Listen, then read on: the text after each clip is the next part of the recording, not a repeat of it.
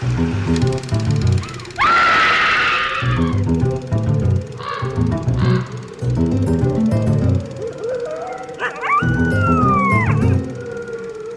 and welcome to Scream Scene, the horror movie podcast where we watch every horror movie ever made in chronological order and then rank them from best to worst. My name's Sarah. And I'm Ben. Thanks for listening to us today. How are you doing, Ben? I'm doing alright. Do you want to tell the listeners about what you've been dealing with lately, Sarah? Well, I've been sick. I am about a week back from going to an all-women's podcast festival down in LA called Work It, put on by WNYC Studios, and that was super cool. The conference was cool, but I got food poisoning while I was there. Oh no, potentially because you're allergic to avocado. And LA people just put avocado in everything without specifying. It's very frustrating. Yeah, and then also stress with work because it's our funding drive coming up. And then in some sort of strange cosmic coincidence, you got sick and our fish got sick. Yeah, our beta fish named Fish. Don't know what's wrong with him, but I've tried a whole bunch of different medications and his only symptoms are that he can't seem to swim very well and he doesn't have much of an appetite. It looks like he's having troubles breathing, but nothing worked with gill disease medication, so it might be a parasite. Who even knows? Yeah, so we're a little worried about Fish, so send your thoughts and prayers, I suppose, for our fish. So I thought I'd let you just sort of talk a little bit about that stuff, because I'm going to talk a little bit about the movie we're watching today, and I'm going to end up talking a lot here at the top of the show. Yeah, I didn't have to do any research, which is nice because last week I did so much research. So what are we watching this week, Ben? Well, this week we are watching a very unique film in the history of the horror genre, which is 1932's Dr. X. I'm actually very excited to watch this movie. When we watched it a few years ago, I absolutely loved this movie. Yeah, you've been pretty excited. As we've sort of established in past episodes, by 1932, it was clear that the trend for American horror could not be ignored, as every major studio was dipping their toe in, or at least planning to. Warner Brothers had no real desire to make the kind of horror movies Universal and its imitators were putting out. So they instead set about to create a project that suited the studio's existing house style, as well as some of their unique production needs at the time. The Warner Brothers movie studio was founded, of course, by the four Warner Brothers. The elder three were born in the 1880s in Russia-controlled Poland as Hirsch, Abraham, and Shmuel Wansel, the sons of Jewish shoemaker Benjamin Wansel. The family emigrated to Canada in the 1890s, where the sons became Harry, Albert, and Sam Warner, with younger brother Jack Warner, born in London, Ontario. They got their start in movies by showing films on a projector they bought to mining towns in Pennsylvania in the 1900s. They then started distributing films in the 1910s, and after World War I ended, they started producing them, opening the Warner Brothers studio in 1918 in Hollywood and incorporating as Warner Brothers Pictures in 1923. Sam and Jack assumed the roles of co-heads of production in Hollywood, while Harry and Albert handled finances and distribution from New York. The studio's first big success was with the Rin Tin Tin series of films, starring an adventurous German shepherd and produced by Darryl F. Zanuck, who became Jack Warner's right-hand man. So nothing to do with the Tintin comics? No, Rin Tin Tin was just the name of the dog. Okay. And this dog was considered the mortgage lifter by Jack Warner for how successful his projects were. As mentioned in our episode on The Bat Whispers, it was Sam Warner who was sufficiently impressed by Western Electric's demonstration of a synchronized sound-on-disc system that he convinced his brothers to acquire it for the studio, creating the Vitaphone system of sound film. The subsequent financial success of The Jazz Singer in 1927 using this system propelled the Warner Brothers studio from one of the Poverty Row B-movie studios to the ranks of the majors in Burbank. Unfortunately, Sam Warner would die the day before the film's release, and thus never see the success it would bring his brothers and their business. How did he die?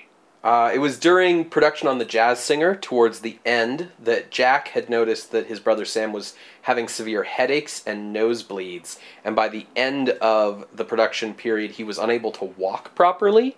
After being hospitalized, he was diagnosed with a sinus infection caused by several abscessed teeth, and had also developed a mastoid infection of the brain.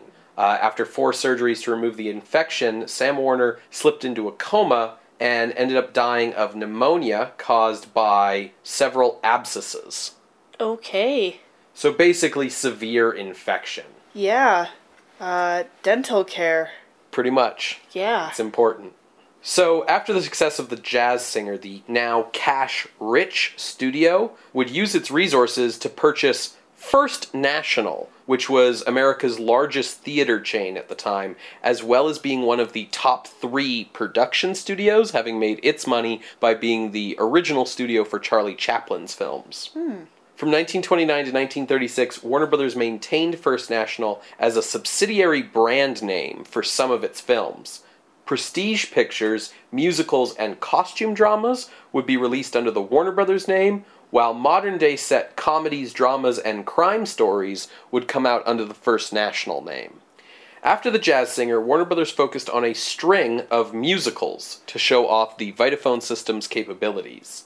At this time, it's worth saying that American musicals were less narrative in nature, and were more often like variety review shows of skits and songs loosely joined together by a very mild narrative. Seeking the next technological advancement in order to set them apart, Warner Brothers entered into a contract with the Technicolor Company to release a certain number of pictures over the next few years in their two-tone color film process.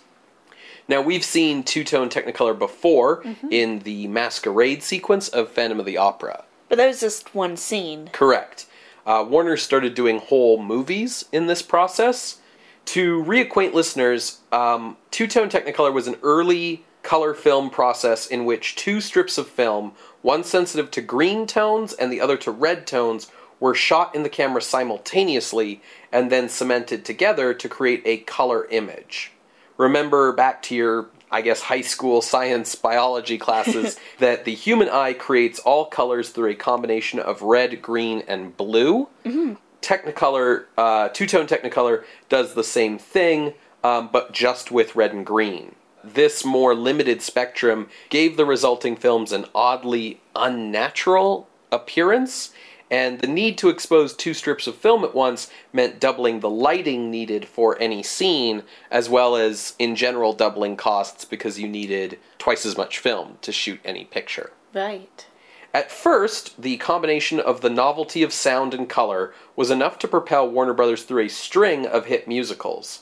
But eventually, the novelty wore off, and by 1931, audiences were tired of the narrative-less musicals and unnatural color.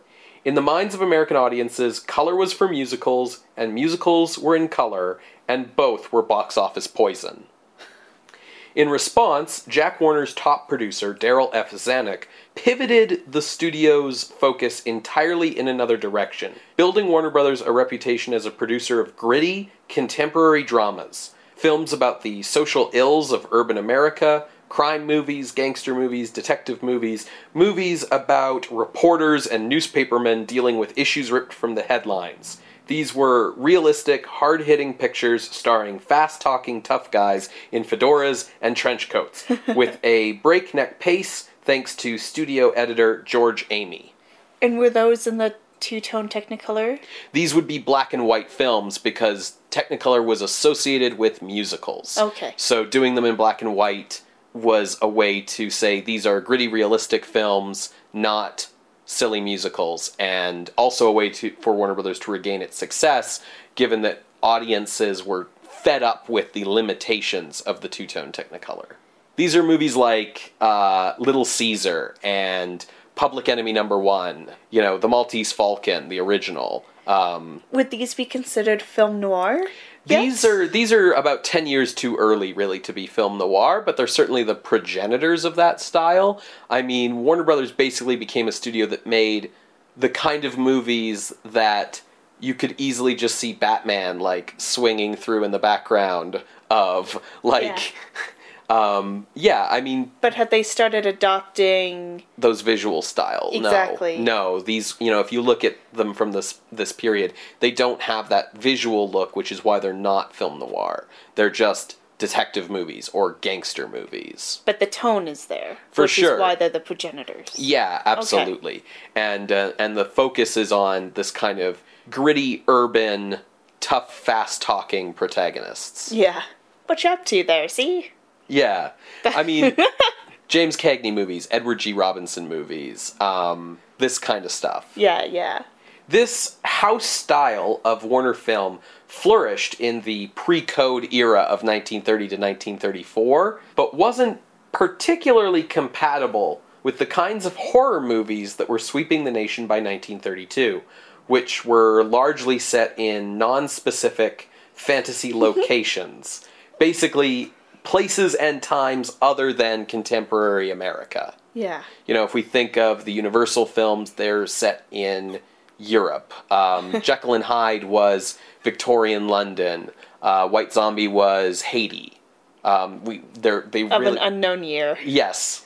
They didn't really fit in with this kind of gritty urban American style that Warner Brothers had. The Warners were altogether reluctant to jump on the horror trend, but eventually they bit the bullet, buying the rights to a very minor stage play called The Terror, and getting their on-staff writers to take the gruesome premise of that play and build around it a typical, fast-paced newspaper drama in the Warner Brothers style. In the process, Warner Brothers ended up creating the first contemporary American horror movie. As the script was worked on, Warner's distaste for the genre was evident in their attempt to label the film anything but horror in the early marketing material, calling it a romantic mystery thriller.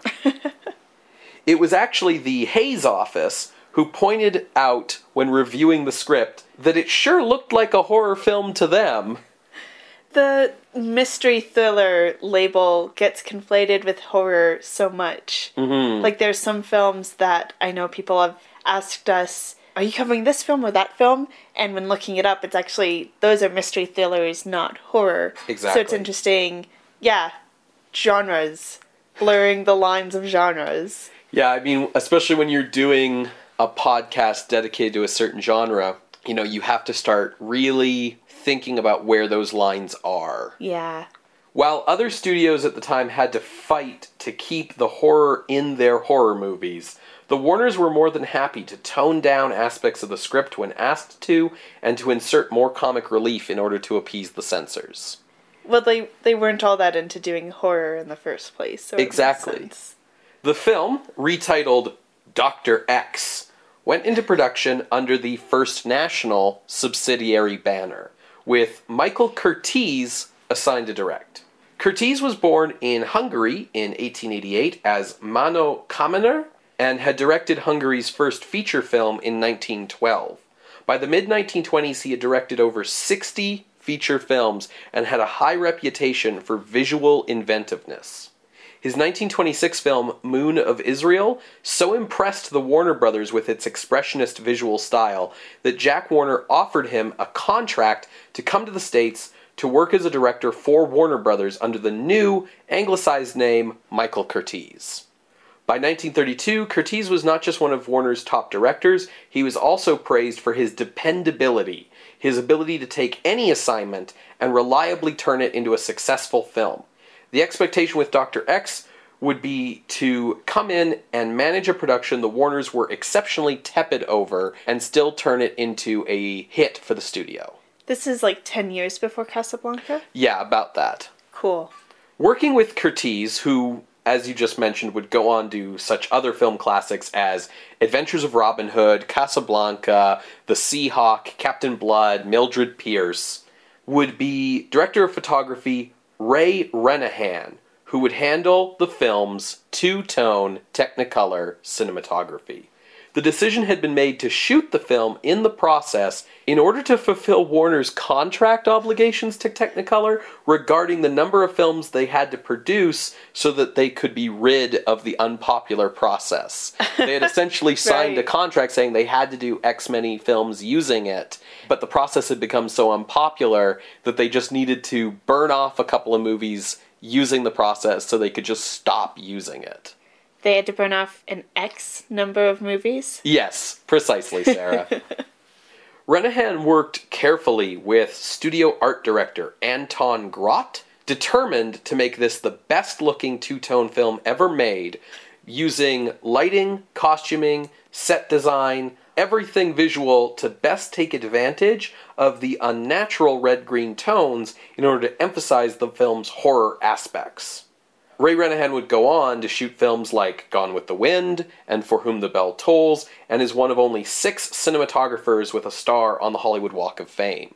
Oh. While Anton Grott, the art director for the film, is now seen as crucial to establishing the Warner Brothers studio visual style with his expressionist set designs that he used throughout his career. Interesting. And it makes so much sense to do a two-tone look of a film for horror, because it looks so unnatural.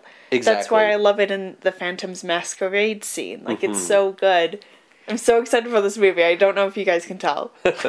Without a Jack Pierce or Westmore brother on staff at the studio, the movie's monster makeup would be handled by Max Factor, who up to this point had developed a reputation primarily for beauty makeup for glamorous movie stars.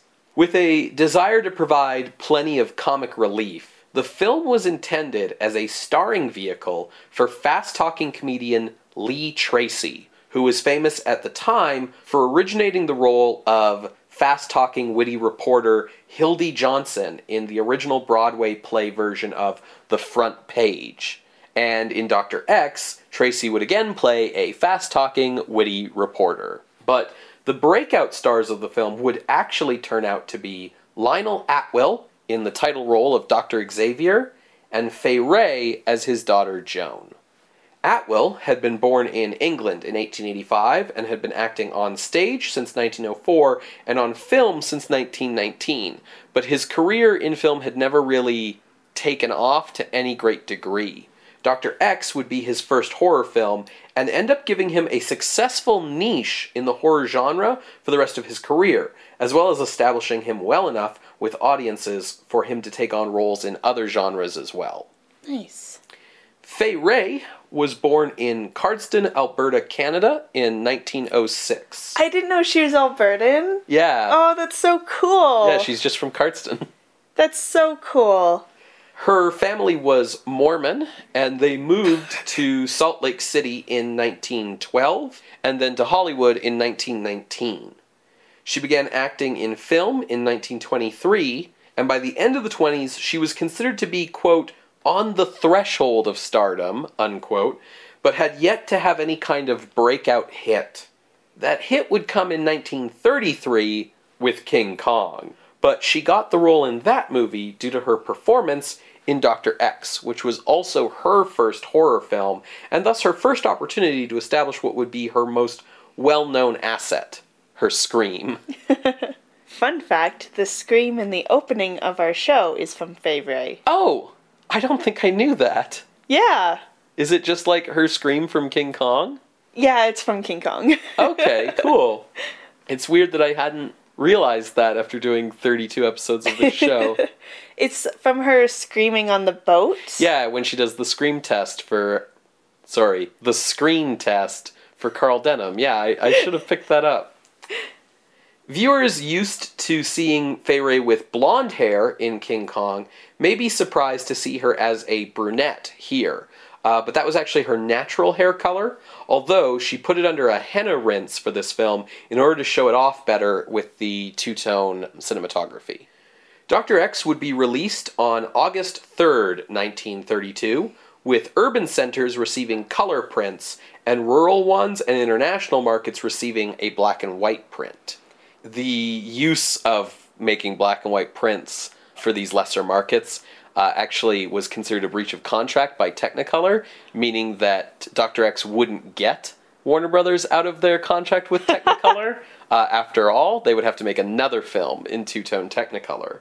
Critics at the time praised Lee Tracy's comedic elements in Dr. X. A common critical refrain was that there should have been more of them, which is so funny because I think from a modern perspective, most people would prefer this film to just be a little more straight horror. But significantly, critics also dubbed it the best color film yet released. And theaters which had received the black and white print soon began clamoring to Warner's for the color version.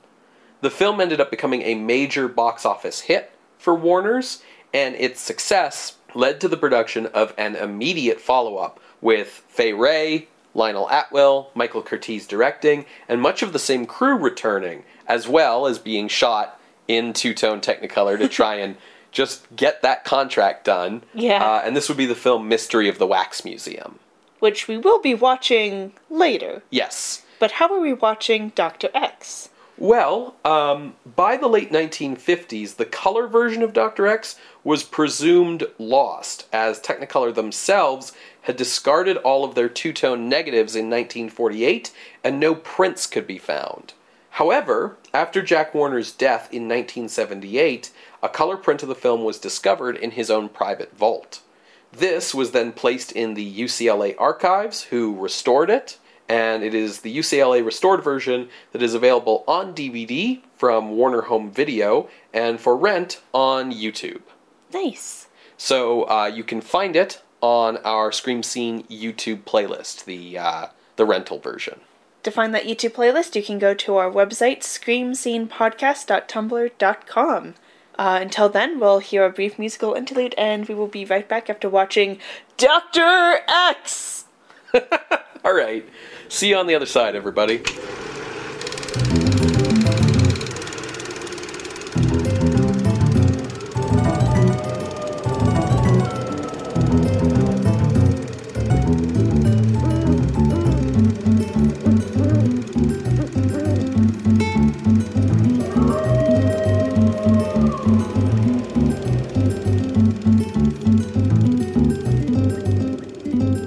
Hello everyone, and welcome back to Scream Scene. We just finished watching Dr. X.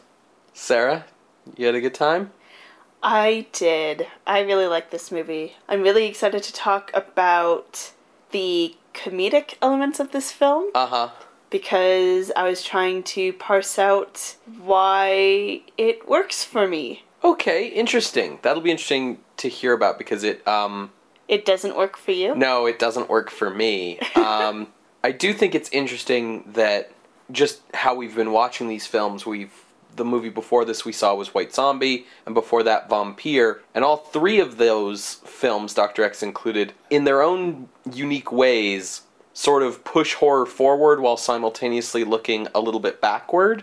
Yeah. But we can maybe talk about that more after a plot summary. Yeah. So the film opens with spunky reporter Lee Taylor covering his beat by the wharf, and he sees another victim of the Moon Killer be taken into the morgue. The Moon Killer is so named because they only kill during a full moon, and it appears that this is his sixth victim. Dr. Xavier, or Xavier? Xavier? It doesn't matter. The pronunciations change depending on who is talking. I took down 3 different ones. Xavier, and Xavier. He is not running a school for gifted children. Instead, he is conducting the autopsy of this latest victim and confirms that this victim, like the others, has been strangled by both hands and has suffered a scalpel wound to the brainstem at the back of the neck. Also, there's been signs of cannibalism. Yes. The police turn to Dr. Xavier, claiming that all evidence from these previous cases leads back to his surgical research center, specifically regarding the special scalpels they import from Venice or something. Vienna. Xavier's like, okay, alright, I guess I'll show you to the other people who happen to be here at this time of night. The research center is on break, so there's no students or anything, but there are a few dedicated professors who are now all considered suspects. So Dr. Xavier, taking the police around, introduces the police to Professor Wells, who studies cannibalism. And interestingly, he's kept a human heart beating for the last several years through electricity. Electrolysis. But he's quickly ruled out because he has a missing hand. Mm-hmm. And we know that the people were strangled with both hands. Exactly. Next to be introduced is Professor Haynes, who is a creeper. Yeah, that's kind of his deal. Like, he's studying the brain, but his primary attribute is that he's, like, a huge perv. He inquires about Dr. Xavier's daughter in, like, oh, nice to see you. How's your daughter, hey? Yeah. In a very creepy way. And he was also, like, looking at, like, a scandalous magazine when people came in. So, bit of a creep. The other reason why he's a possible suspect is he, a year or so ago, was on an expedition with 2 other professors, and they were stranded for 24 days, and one of the professors just disappeared, and Professor Haynes doesn't talk about it. Yeah, they got shipwrecked near Tahiti, and when they got rescued, there was a professor missing, and they were otherwise all out of food. Yes. Suspicious. Then, next to be introduced is Professor Duke, who is confined to a wheelchair, and is a real grouch. And then last to be introduced is Professor Rowitz, who is the other surviving professor with Haynes. He studies effects of the moon on people, and he has a notable scar and kind of sunglass monocle thing on his face. He's considered the main suspect because witnesses saw a man with a deformed face committing these murders. In an effort to avoid bad press on the research facility, Dr. Xavier convinces the detectives to give him 48 hours to find the killer and his staff himself through his own experiments about repressed memories and urges. Meanwhile, through this whole sequence, Spunky reportedly has impersonated a corpse to get into the morgue and has overheard parts of this conversation and has also climbed to the fire escape outside to follow the police investigation, but he is caught by Dr. Xavier's daughter, Joan. Or Joanne. Yeah, she goes by both. And so they get introduced to each other in that way. By her pointing a gun at him. Yeah, she's very great. I really like Joan. Other notable characters are Otto, who is Xavier's creepy butler. Creepy not in the same way as Professor Haynes. He's just, the butler that looks like he could be the murderer. Well, I think it's, unique that everyone in this movie, other than spunky reporter Lee Taylor and Joan Xavier, are set up to be potentially the murderer. You're supposed to think that they all could do it. Even Xavier himself, who has a tendency to say things like, meddling fools, once other people are out of the room. Yeah. The other notable character to mention is Mammy, who is Joan's maid. Sometimes it sounds like they're saying Minnie. I think also I heard Mamie sometimes. What we're getting across here is that pronunciation was not a priority on this set. So because Lee publishes his story from what he overheard that night, Xavier decides to conduct his tests at his his vacation home on Long Island, known as Cliff Manor at Blackstone Shoals. It's a dark, creepy house with electrical and alchemical equipment strewn about in various rooms. Secret passageways. Yeah. Spunky reporter Lee follows them there for his story, and he breaks in. So the first night that they're there, they are conducting experiments, with Otto and Mammy reenacting the latest murder to test what is essentially a lie detector test type thing attached to all of the suspects except for Wells because he's been ruled out. Mm-hmm. So that's including Xavier, Haynes, Duke, and Rowitz. And basically they're hooked up to this machine that, through science, as their heartbeat goes up because their repressed memories and urges are excited, a bell will go off to indicate who is most excited with the reenactment of this murder. Yeah, they're testing, like, their blood, I think, specifically. Like, the idea that your blood's getting, like, excited or whatever, and there's these, like, gauges that are attached to everyone, yeah. During this experiment and reenactment, the lights go off and panic abounds, and it ends with, Rowitz dead? His bell goes off, and so they think, oh, Rowitz is the murderer. And then, as Xavier exclaims that, Rowitz screams, and he's been killed in the same manner as the rest of the victims, with a scalpel to the back of the head. Mm-hmm. The other significant thing with this first night is Lee is discovered.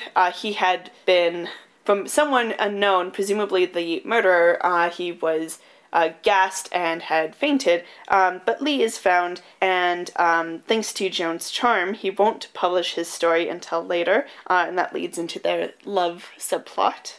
And the idea is supposed to be that he's gonna, like, stay the weekend at the house, continue getting information, but wait till Xavier can, like, finish his experiments. Exactly. Sometime during this night, Xavier and Haynes also find that parts of Rowitz's body have been cannibalized. The second night, Mommy is too hysterical to help with the experiment, so Joan steps in because she sees how much stress is going on her father, and she wants to help in whatever way she can. This time, all participants, Xavier, Haynes, and Duke, are handcuffed during the experiment, and Wells leaves the room and locks the door behind him so no one can get in or out. Just as we see Wells leave and people finish getting handcuffed and everything, someone asks, well, what about Wells? Shouldn't he be handcuffed or something? Cut to Wells reacting strangely to the moon, heavy breathing and such. He removes his prosthetic hand and puts on this creepy-looking monster hand, whispering things like synthetic flesh, and just goes a little crazy with science. We see that he can feel pain through this synthetic hand, so clearly something is going on, and through some really neat, crazy, weird science cuts and everything like that, he starts putting on like this flesh, this synthetic flesh clay onto his face, and he transforms into the Moon Killer. We see when he's doing this a lot of electrical stuff going on in the room at the same time, little like Tesla coils and things going off. My favorite detail is that he covers his whole head in this synthetic flesh and kind of forms it into a disfigured face like clay, including molding it over his hair, and then he puts a wig on top of that. So after we see him transform into the Moon Killer, he sneaks through a secret passage and sneaks up behind Otto and kills him in order to go attack Joan during the reenactment, as he's being very creepy and is kind of like choking her, but also like he drags it out by explaining his backstory and gives this like speech about, you know, who he is, his wish to cure the disabled world, how he needs to kill in order to get living flesh for his experiment. So it's not cannibalism, but just using that human flesh for his experiments. And as he's delivering the speech and how he plans to kill everyone, Lee comes out, who's been missing up until this point for this whole day, fights him, tosses an oil lamp at Wells, and on fire, Wells crashes through a window and falls to a fiery death down to the cliffs below. Sort of the end, basically. There's some comedic and romantic relief after that. We know that Lee and Joan are gonna bone the end. Yeah. Ben, what are your thoughts? Probably the number one thing to me that's notable and memorable about Dr. X is the visual elements. Mm-hmm. The cinematography, the set design, costumes, the editing.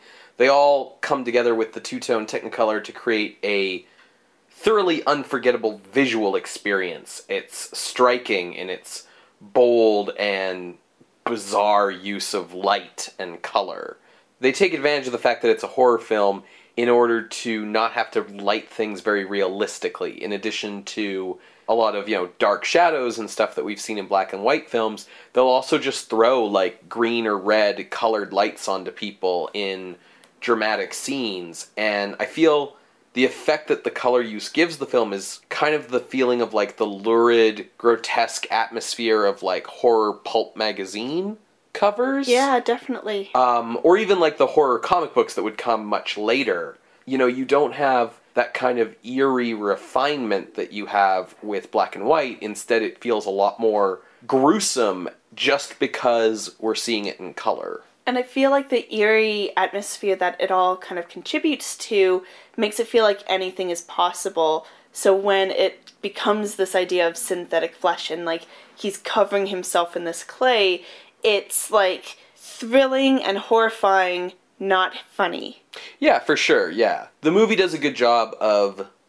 So I don't really like the comic relief stuff in this movie. Mm-hmm. You're saying you do, and we'll probably get into that a bit later. But I do think it's to the movie's credit that it separates out its comic relief parts and its horror parts, so that the horror parts do get to be kind of fully bizarre and horrific and grotesque, and then the comic relief parts sort of happen in other scenes somewhere else. Yeah, I think like the best example of the fact that it does that, and that it's like, the movie's like, we're doing this, it's not just a matter of the way it was edited or anything, is the fact that Lee faints, he gets drugged before the first experiment, and then he's just missing for the second one. He falls down like a trap door or something, and we don't really see him for a while, and then he just kind of shows up out of nowhere. To start punching. Yeah, at the end. So the fact that our main comedic relief character is missing during the two scenes that are at its most horrific, I think really shows that the film wanted these scenes or sequences to stand on their own horrific feet. I would completely agree with that. I think for me, the problem that I have with the comic relief stuff isn't so much the amount of it or how it's integrated into the film, as it is the actual character of Lee Taylor himself, as played by Lee Tracy. Yeah. Like, you kept calling him, like, Spunky Reporter Lee, and that gives me the feeling that, like, you kind of like this character. I was trying to get across the feeling of, like, he won't be stopped. Like, he keeps going to try to get into that morgue. And we don't even see how he pretends to be a corpse to get in. Sure. I think for me, the character doesn't quite work as well. He's believable as a reporter. To my line of thinking, he's more of a paparazzi tabloid scumbag style reporter than, like, say, a crusading seeker of truth, right? Like, it's made very clear that what matters to him in terms of getting the story is so that he can get a paycheck. Sensational story as well. Yeah, so he's not quite like your Clark Kent, Lois Lane, like, I'm going to do anything so the public knows. It's more of a, like, I'm going to do anything so I can eat this month kind of thing. If he was a reporter that was like Lois or even Clark Kent, I don't think he would have held off the story, though. Like, in the same, right? Like, he's willing to hold off because Joan is cute. Yeah, for sure. I think there's a believability to the fact that he's this more, like, sleazy kind of reporter. But for me, it makes it a little bit hard to root for him as a protagonist. He gets a lot of these long slapstick sequences in the film that are primarily based around him sort of scaring himself with his own shadow as he wanders around the house. And like we said, his story is largely detached from the main story. There's kind of this main plot of Lionel Atwill as Dr. Xavier uncovering the murderer, and then there's this other plot of Lee wandering around the house spooking himself in slapstick scenes, and what connects them is the Joan character. Well, and the fact that Lee is investigating and covering the story sure. Itself. I mean, like in terms of, though, who gets to sort of be in both parts of the movie, it's Joan, right? Yeah. You know, the humor of his character, whether you like it or not, generally seems to stem from his character attributes as being greedy or cowardly or smarmy. He's kind of like a weaselly kind of character. So when the story has to make him the romantic lead, it becomes a bit of a stretch for me. Like when he tells Joan that he cares about her safety more than the story, it's kind of hard to believe it or to take it as anything other than yet another self-serving lie, because he does that so often. Do you not like the comedy, or do you not like the romance? Because I'm not a big fan of the romance, but I think the comedy is fine. I think my problem with the comedy is that the comic relief character and the character who is structurally the lead, romantic lead protagonist are the same guy. It's a structural issue for me. His sudden arrival at the end of the film to fight off and destroy the monster kind of feels out of nowhere, and it's a bit hard to follow that this, like, effete coward suddenly becomes, like, a man of action. He really does just appear there, hey? Yeah. It's just like the camera cuts and suddenly he's on stage. Yeah, like, it sort of feels like the implication is that, like, he's pretending to be, like, one of the wax figures in the little, like, diorama that they have set up for the experiment, but it's a little bit unclear. The movie sort of ends trying to give you this impression that, like, Joan's fallen in love with him after everything else that's happened in the film, but it, to me, really feels more just like he just saved her life from a giant psychotic monster, so he's gonna get some, but, like, their relationship probably won't last much longer after the, like, joy buzzer sex they have in the dark when the movie ends. Yeah, the film itself tries to be like, they're gonna get married, but no, it'll be a fling, and then she'll be like, yeah, you're not good enough for me. Yeah, you're kind of a scumbag. Yeah. So yeah, I think it's probably the romance that doesn't really work for me, and the fact that because the movie has made the comic relief character the protagonist, it centers that comic relief stuff a little bit more than maybe it should be. That's more my issue. Like I already said, I'm not a huge fan of the romance, really just because I feel like Joan should be her own independent lady. She does a pretty good job of it for most of the movie, too. Yeah. She has some good lines turning him down. I feel like I'm more on the side of this movie balancing the horror and comedy more than where you are at. And I suspect it's because of the two-tone Technicolor. Like, the aesthetics of horror are throughout the entire film. It doesn't feel like, oh, we're back in the comedy scene, so let's turn it down. So Sure. I suspect it's something to do with the two-tone Technicolor. I mean, when he's wandering around the mansion, getting spooked by random nonsense, like, they still shoot everything as shadowy and mysterious as they do the rest of the movie. Yeah, Visually, there's that through line. So it feels like a comic character in a horror movie. Mm-hmm. Honestly, the way he bumbles around this house really reminded me of Buster Keaton in the short The Haunted Mansion. Okay. Where it's like, it's not actually haunted. He just, like, sees it as such, and it's just like these criminals dressed up in skeletons to try, like, rob the house or something. Yeah, it just, like, funny like that.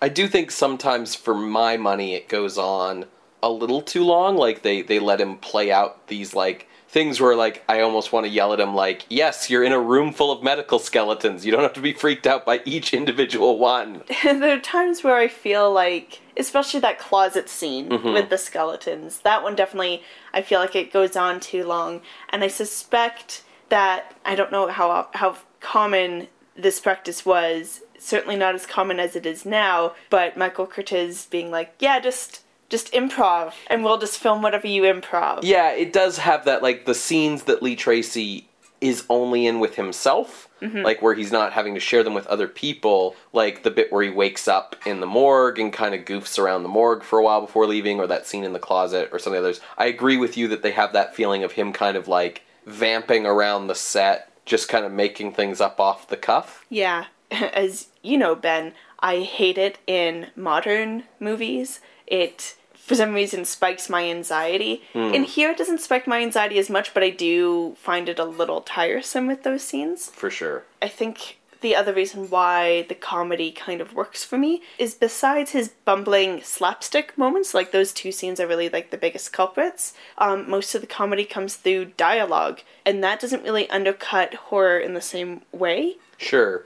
I mean, I guess, you know, one of the things that makes this a little bit unique compared to previous slapstick horror comedies we've seen, like The Monster or The Bat or The Cat and the Canary, is this is a sound film, and it's coming from the Warner Brothers studio that kind of mastered that kind of fast-paced, witty dialogue style. Yeah. So we get a lot of that kind of thing from Lee Tracy's character.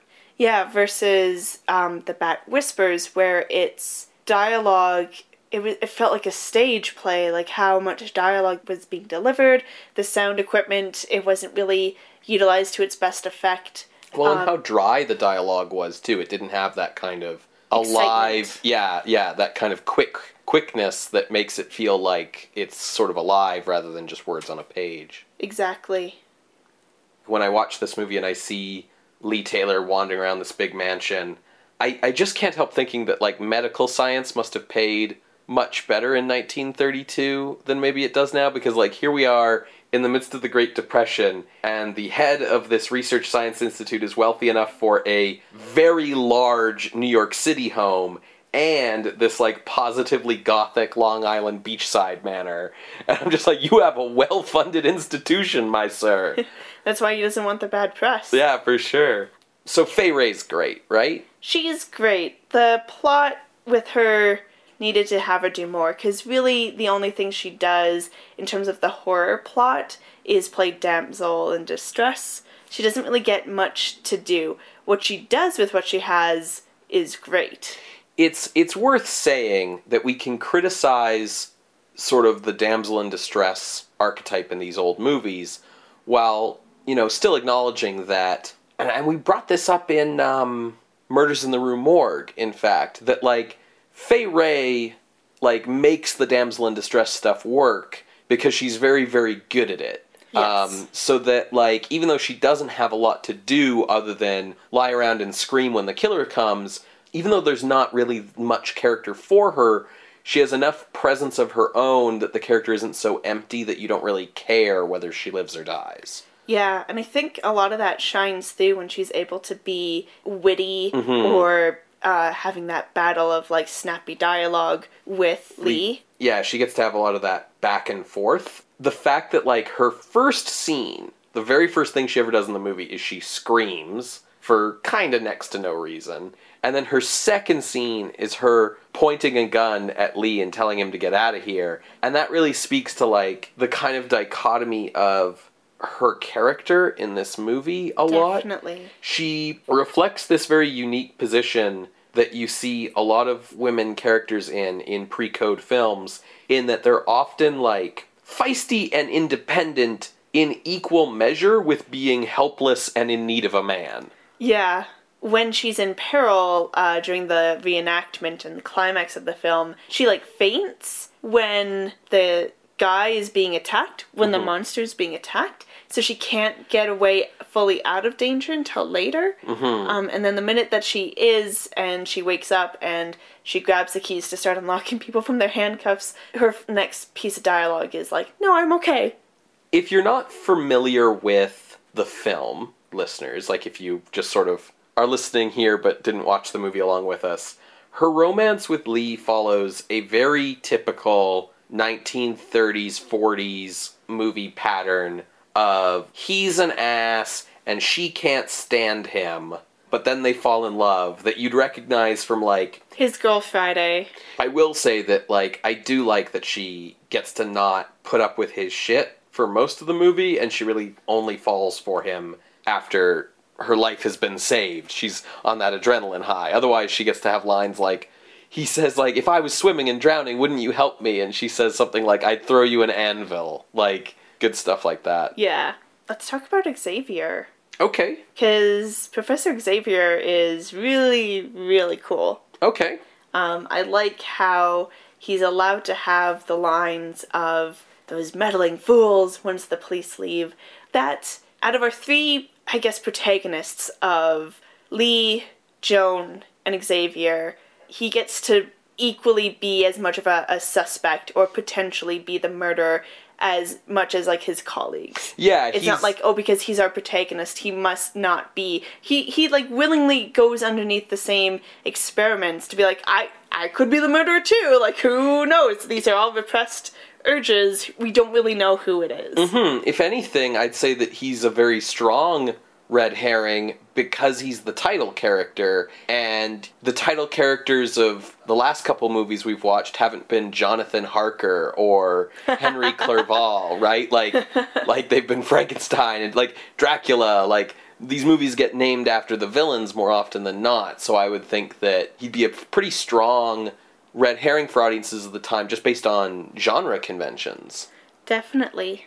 I like all the professors in this movie because they have to be so idiosyncratic as to have, like, one trait that makes them definitely the murderer and one trait that means that they can't possibly be the murderer. So it just creates, like, the weirdest group of, like, eccentric faculty members that you've ever seen at, like, any kind of university. Yeah, and they also need to have something that makes them unique, because otherwise you're suddenly introduced to, like, 4 or 5 professors, one after another, and you're like... And they're all old white guys. Yeah, so it's like, okay, who are all these people? Yeah, so they all get, like, a visual thing where, like, Haynes looks like he's Hugo Strange from a Batman comic, and, like, Rowitz has the, like, mad German scientist look to him, and Duke's in the wheelchair, and Wells has the prosthetic hand. So they're all, like, these extremely memorable people, even though they are pretty small roles with negligible screen time. I have to say, though, every time we watch this movie and Rowitz is introduced, I'm just like, hey. Oh, man. Fay Wray gets to benefit from the two-tone Technicolor in a different way from the rest of the movie, where most of the movie is about kind of looking as bizarre as possible, but with her, she's got the kind of dark auburn hair and the blush in her makeup and these, like, really nice silk green house robes that she wears, so she's always very visually set up to look very good in this color spectrum. Yeah, the costume designer, I think for everyone, but specifically for Fay Wray, did a fantastic job of making sure that she stood out in the midst of these red and green sets and stuff. Like, there are hallways in this mansion that are clearly, like, they must have been painted green with, like, how well they stand out with, like, the light and shadow. And she stands out in the midst of these. She's really great. When we're looking at this film, the question comes up of, like, what genre does it really fall into? We've talked a bit about the horror parts of it. We've talked a bit about the comedy parts of it. We've even addressed the romance parts of it. There's other parts of this movie that could almost just be kind of a straight crime thriller. Like, this movie could very easily fit into the modern, like, Criminal Minds style crime drama, kind of post Thomas Harris novels. This kind of modern era of crime fiction that we're in, where you have, like, a scientifically minded lead character leading an investigation to uncover a serial killer who's motivated by a unique pathology. CSI New York. Yeah, exactly. Like, it's sort of retrospectively hilarious that at the start of the movie, the police find the idea of a psychotic serial killer who kills only in specific ways to be, like, hard to believe. Like, Xavier's explaining to them, like, he must have some trauma, some obsession that he must act out in specific circumstances when he murders people. And the cops are like, that's a crazy story, Doc. And it's like, no, that's the premise of every crime movie for the past 30 years. Like, it's sort of ridiculous. You know, between the fact that the killer kills at the full moon and that there's the cannibalism stuff, he's basically the Tooth Fairy from the novel Red Dragon and Hannibal Lecter, like, put together. Law and Order, Special Crimes Unit. I feel like what manages to push the movie into horror, other than the visuals, is the way that it takes this crime mystery story about a serial killer and who is it, and connects it to horror by sort of setting it in the traditional old dark house structure of these earlier movies like Cat and the Canary or The Bat, as well as utilizing the newer, like, sound horror cliche of the mad scientist creating a monster. And both of those things are kind of what gives the movie a feeling of a horror film instead of the feeling of just, like, a police crime in mystery story. Thriller. Yeah, I would agree. The moment when the film really, like, is like, no, this is going to be horror, is when it's after we've been through the, like, introduce all the professors, whatever, and Lee's been scared off from Fay Wray with a gun, and he's sitting, like, just, like, on the beat, just kind of, like, trying to, like, light a cigarette or something, and we see presumably the Moon Killer, because it's like a deformed face, he's kind of creeping, and he introduces himself with creepy hands. sneaking up on Lee, and then Lee got a trick cigar from a policeman earlier, and he lights it, and it like does that explodey thing, and that scares off the murderer. So I think like that's the moment of like when you see that just a random reporter who has been set up to be our protagonist, he's the first guy we see, is under threat that early in the film. I think that's what helps set it up as horror. And certainly the conventions at this point in the genre of horror movies having these makeup-heavy monsters and mad scientists and spooky houses and all these kinds of stuff, right? Full moons and dark shadows. Yeah, exactly. There's also a lot of elements of this movie that feel distinctly pre-production code to me, pre-Hays Code. Like, you've got the cannibalism, there's a suggestion that maybe the victims have been raped that's never really addressed. Yeah, I don't know where you got that from, because I did not see that. It's the scene where, before the first experiment, Haynes, who's kind of the perv, is like, were the victims attacked? And then before anyone, before Xavier gets to answer him, Rowitz says, does your dirty mind always have to go down such channels, or whatever? But he never actually gets that question answered, and attacked is clearly a euphemism. Obviously, from what we learn later, the answer is no, but the suggestion is there. Yeah. There's the porno mag that Haynes has. There's the fact that at one point, like, Lee needs to use a telephone and just casually strolls into a brothel and uses their phone. Like, a bunch of stuff that you just wouldn't see in a Hollywood movie in 2 years. Question for you. So, we've already talked about, even in this episode, how there's censorship going on. How is that different from when the production code comes in? What makes this pre-code, even though it's still wrestling with censors? So the Hays Office and the Hays Code was established in 1930. What changed between 1930 and 1934 was there was no enforcement before 1934. There was no real... Like, the censors' notes were suggestions. And it was the idea that, like, you probably should follow this, otherwise you might have trouble in certain markets in America that were more religious or more conservative morally. But there was nothing that said that you couldn't release a film if you didn't pass the censor board. What happened in 1934 was it was decided that if you didn't get a certificate of approval from the Hays Office, you couldn't release your movie.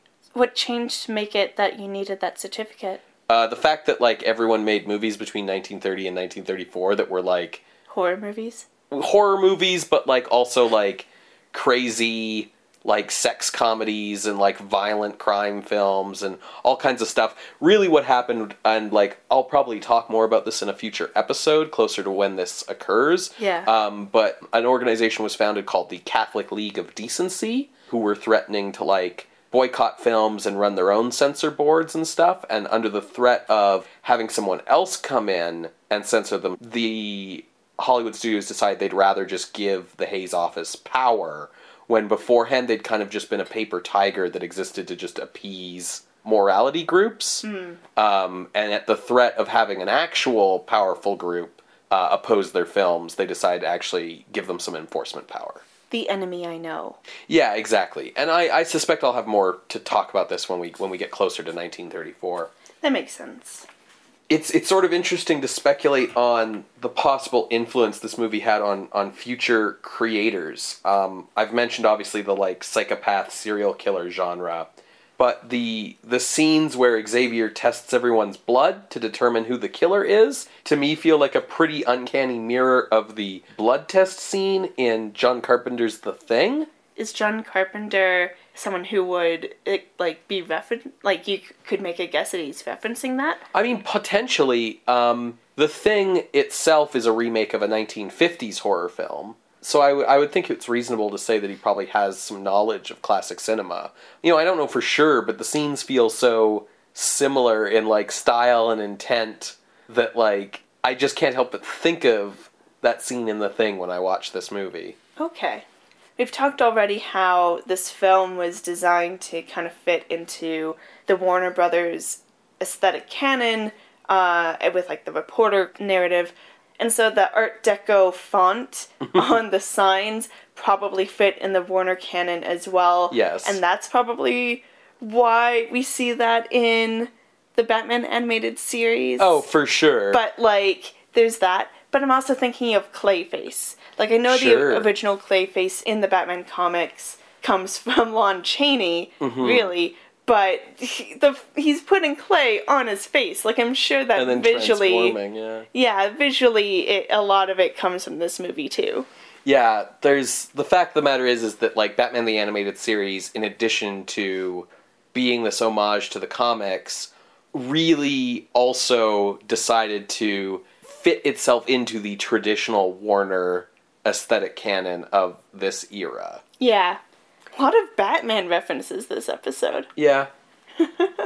I think we've already kind of alluded to the fact that this film has a rampaging killer or monster. Once he's killed, the fear is gone. But yeah, I just kind of wanted to like point it out explicitly that I'm pretty sure that this film's fear is just, there's a killer on the loose and he's in the house.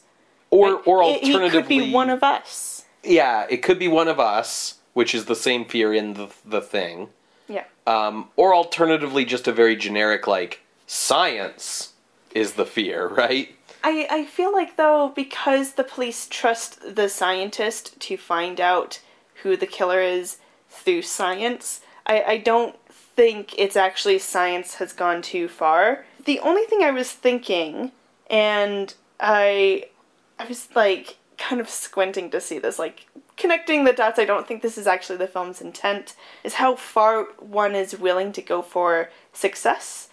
We kind of recall with the professors, you know, the Dr. Xavier is explaining how, you know, all of the students are on break. This is the only time for these professors to actually work on their own personal research. And having been an academic, the push to constantly be working, even when you should probably be on break to avoid burnout, like, it's very... People would be working at the university late into the night. Yeah, like, the cops don't understand it, and Xavier's basically like, hey, that's academic life, yo. And it's cops! Yeah. Like, the other profession that's known for staying out way too late to do, to investigate crimes. And then also with Wells's speech about, getting his name in the history books for discovering this, being, like, the one to cure ailments in this way, that Xavier and the others in the room will also go into history as being part of this discovery because they'll be victims. And also that, like, when he refocuses his deadly intent on Fay Wray's character, it's with the line that, Dr. Xavier, you've given your whole life to science, and now you will give the one thing you have left, your daughter. Yeah, I think you're not squinting too hard to see that there's a condemnation of hubris and ambition and working too hard in the service of some goal in this movie. But those themes are also really common to just the mad scientist trope in general. Exactly. That's why I'm like, I don't think that's explicitly the fear within this movie. I think the fear is, there's a killer on the loose. Another thing that I was sort of reluctant to talk about in terms of where this film directs its fear is the fear of, like, the disabled or the disfigured. Where it's you know, our suspects must be evil because...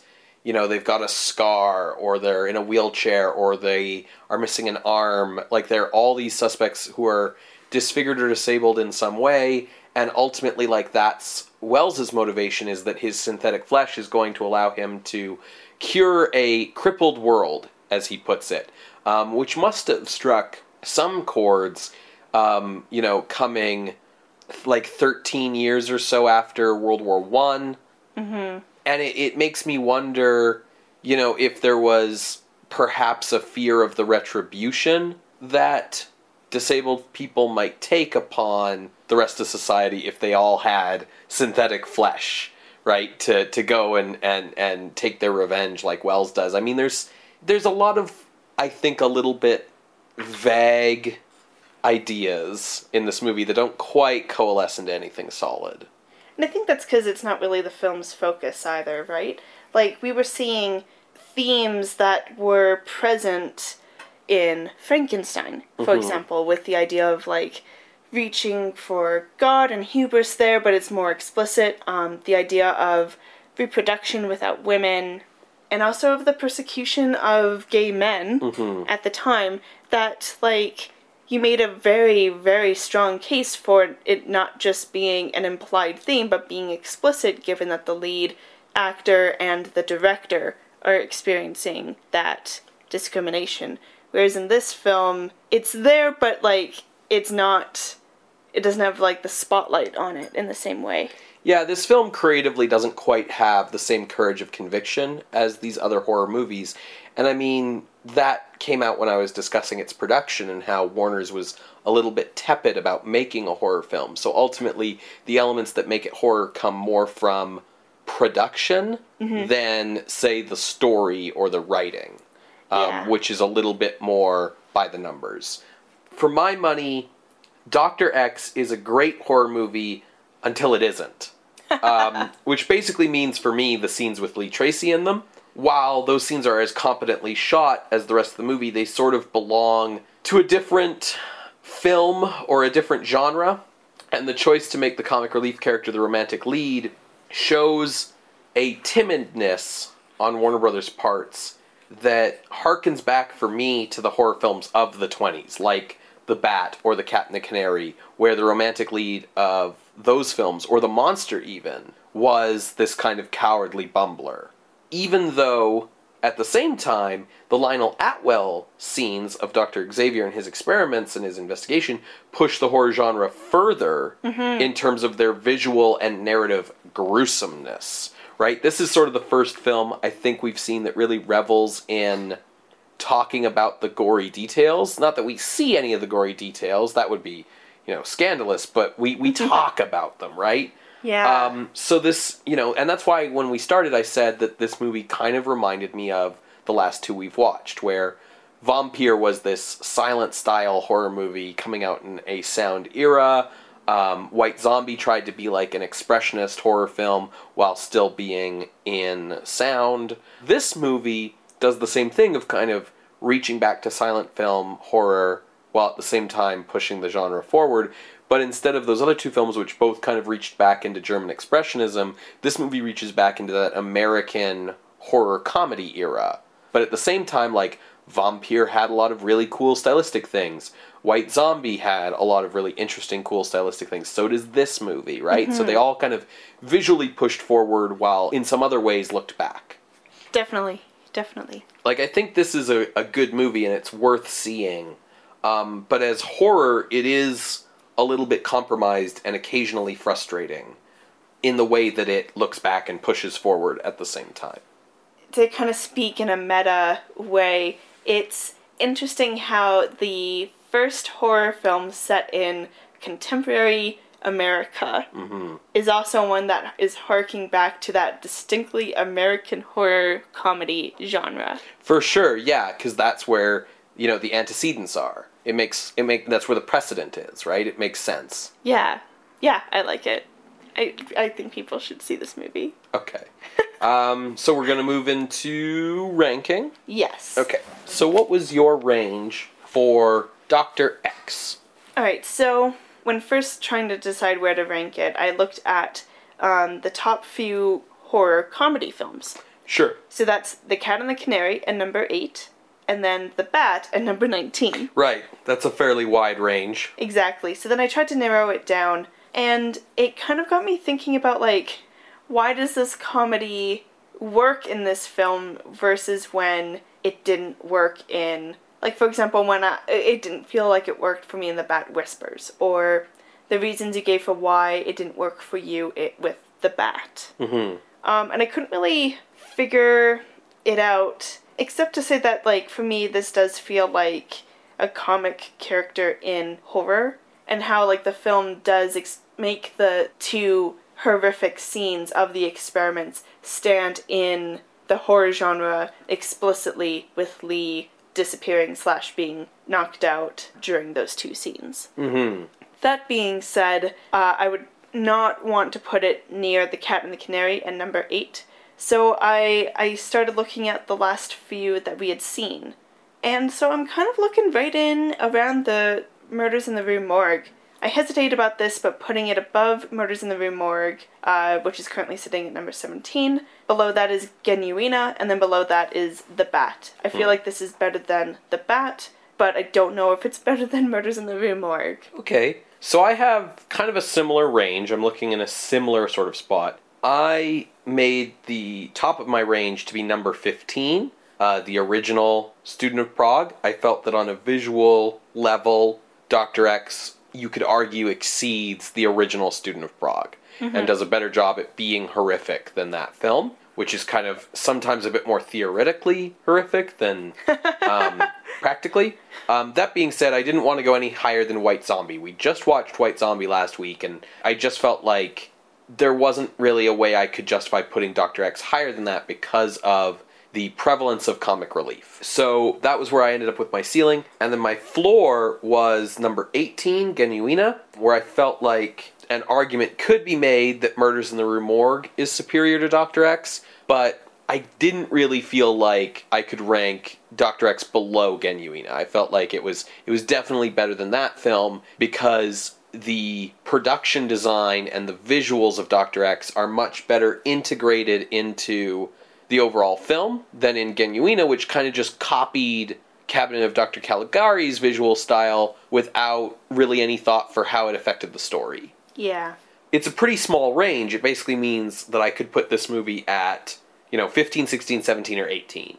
Thinking about Murders in the Rue Morgue, where this movie is similar to that is the tone shifts. Yes, this balances the tone shifts way better than Murders in the Rue Morgue. Exactly. While still covering, some pretty heavy stuff. Mm-hmm. The stuff in Murders in the Rue Morgue felt like the movie trying to distract you from the fact that it was a horror film. Like as if it was pulling some sort of magic trick where it was going, no, you didn't see a scene where Bela Lugosi just tortured a prostitute in an underground laboratory. Here's a picnic. You never saw that scene. Yeah.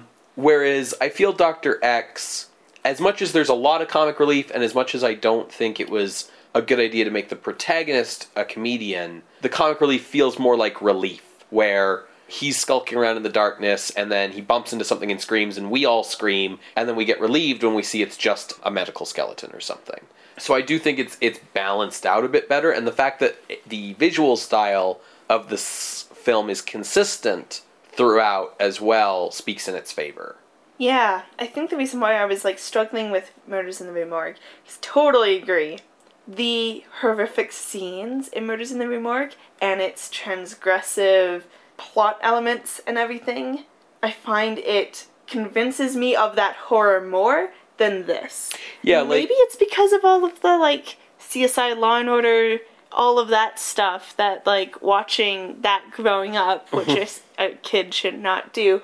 Maybe I'm just desensitized to the idea of a crazy murderer going to these extreme lengths. Yeah, I feel like the whole psychopath serial killer thing was probably a little more novel in 1932 than it is now. Yeah. And the mad science stuff is fun. I do agree that what horror is in Murders in the Rue Morgue is better than what horror is in Dr. X, primarily because none of the scientists in Dr. X really match Bela Lugosi in terms of their megalomanias. And I think it's because all of them have to simultaneously be possibly good and possibly the bad guy, whereas Bela Lugosi's just clearly the bad guy from Jump Street and can really just go for it. The cast in this movie is far more well-balanced than true. In Rue Morgue. That's very true. I'm more interested in more people in the cast in this film, whereas Rue Morgue, really, it was just Bela and no one else. And the reason I bring up the balance of the cast is because right above Murders in the Rue Morgue is the original Eerie Tales, where Conrad Veidt, some dude, some chick, whose names I don't remember. It's 3 actors sort of cycling through each story. And I feel like they're all on the same level as well. The sections of that film that do horror are pretty spooky. How do you feel about how well they convey horror versus Dr. X conveying horror? That's tough. Dr. X wins so much with me just by visuals alone sometimes, but I think that some of the stories in Eerie Tales are better spooky ghost stories than this, where on paper, I'd say Eerie Tales is superior to this. On paper, Dr. X doesn't really have much. What makes Dr. X work is Michael Curtiz and Ray Ranahan and Anton Gort working together to create this very memorable visual style. Cool. So I'm pretty comfortable with, as we've kind of narrowed it down through our discussion, having it go below Eerie Tales but above Murders in the Rue Morgue, specifically because of how Dr. X is more balanced in all of its elements, from cast to narrative, everything, compared to Murders in the Rue Morgue. Mm-hmm. As much as I feel like Murders in the Rue Morgue, its horrific scenes are more terrifying, it tries to distract you, as you said, whereas this, it doesn't. Mm-hmm.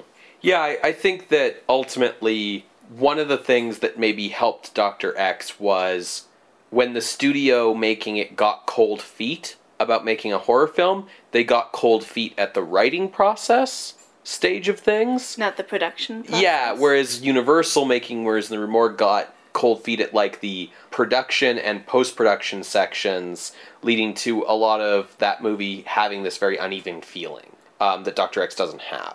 Yeah. Despite them both having some tepidness around their horror elements. Yeah, I would agree with that. So, entering the list at number 17, below Eerie Tales but above Murders in the Rue Morgue, is Dr. X from 1932, directed by Michael Curtiz. If you would like to see this list, you can check our website, screamscenepodcast.tumblr.com. There is also where you'll find the playlist to watch other films, and also see where the other films that we've watched rank in relation to this. I find that we compare, like we reference previous episodes and stuff, or the qualities of other films, so I think it's useful to see where these other films compare with the ranking of the current film.